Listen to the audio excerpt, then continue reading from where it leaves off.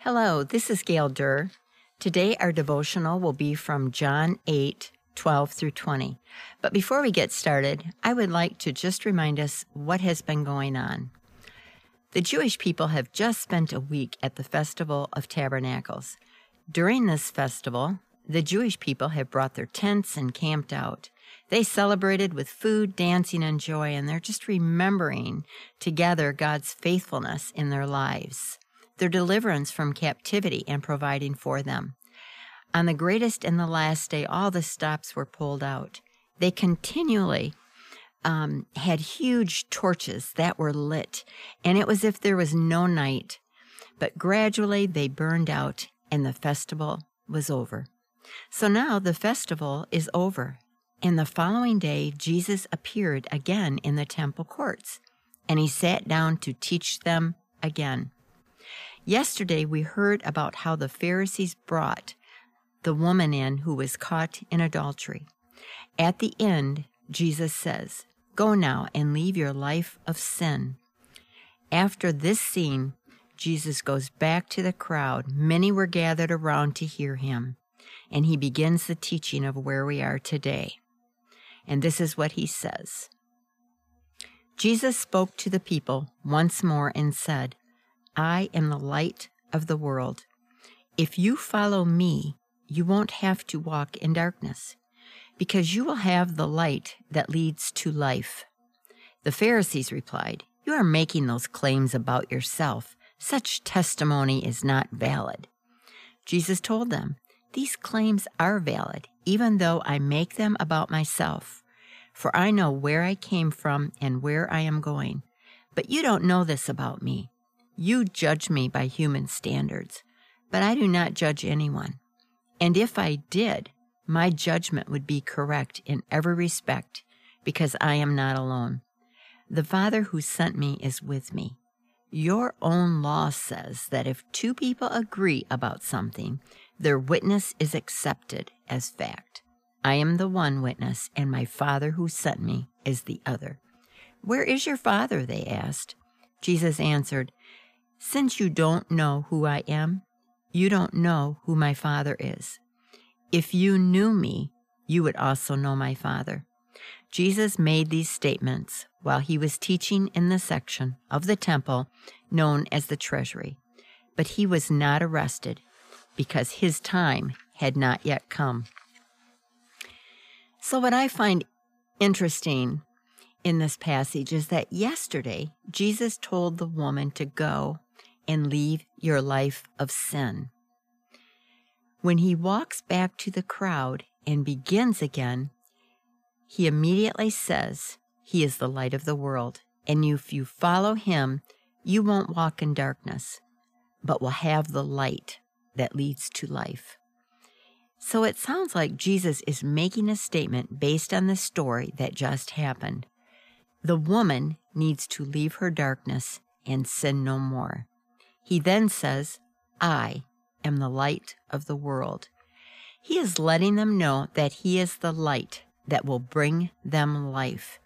He is implying to them that he was God as well as the Messiah. They have just had a week that brought them light, day and night. They are remembering that Jesus was their light, a pillar of fire when they traveled out of deliverance. He is saying, "I'm the one that can bring you out of darkness, and you can have this light that leads to life."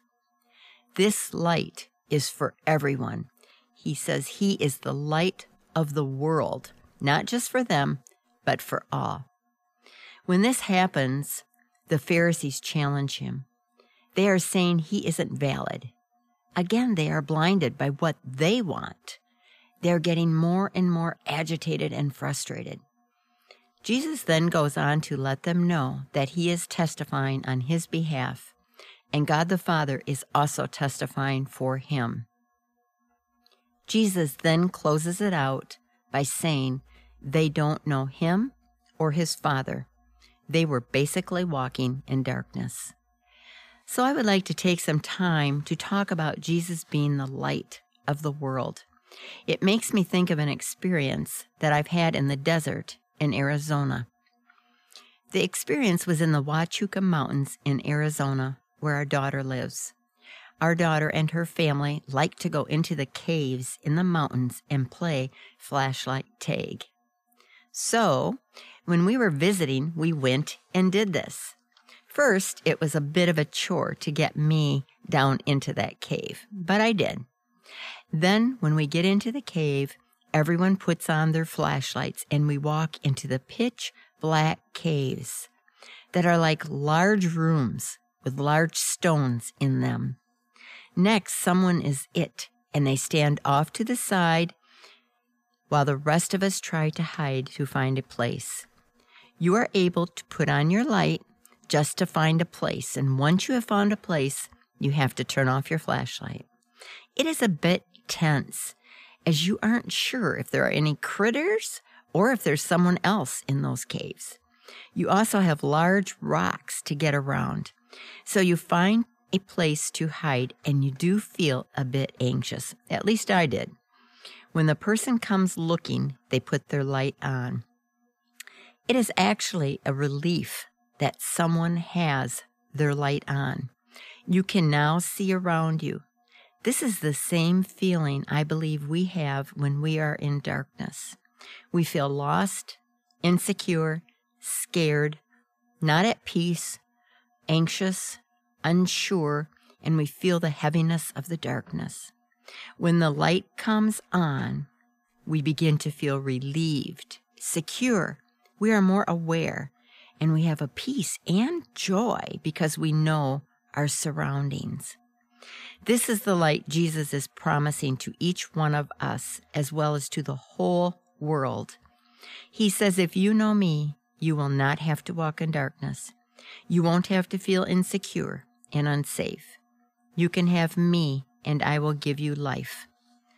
What a wonderful promise that we can have life in Him, and He will live within us to help us through whatever difficulties or insecurities we might have.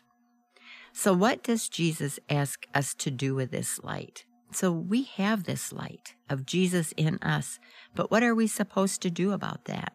Well, from Matthew 5:14 through 16, He says, you are the light of the world. To me, that's amazing that we have that light living within us. So He says, again, you are the light of the world. A town built on a hill cannot be hidden. Neither do people light a lamp and put it under a bowl. Instead, they put it on its stand, and it gives light to everyone in the house. In the same way, let your light shine before others, that they may see your good deeds and glorify your Father in heaven. So what I believe He is saying here is we are the light if we have Jesus, and we are not to hide our light. We are to put it on display.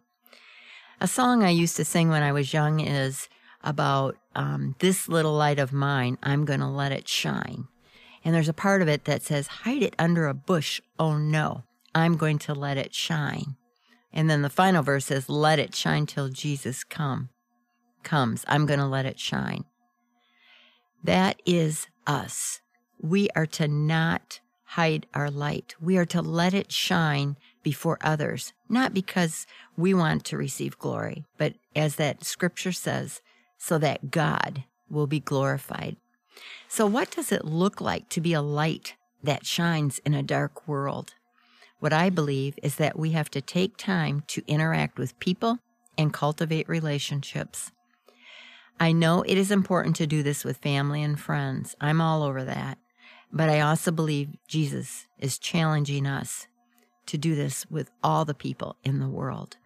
It may be someone you meet at the checkout lane. It could be a business person you see often.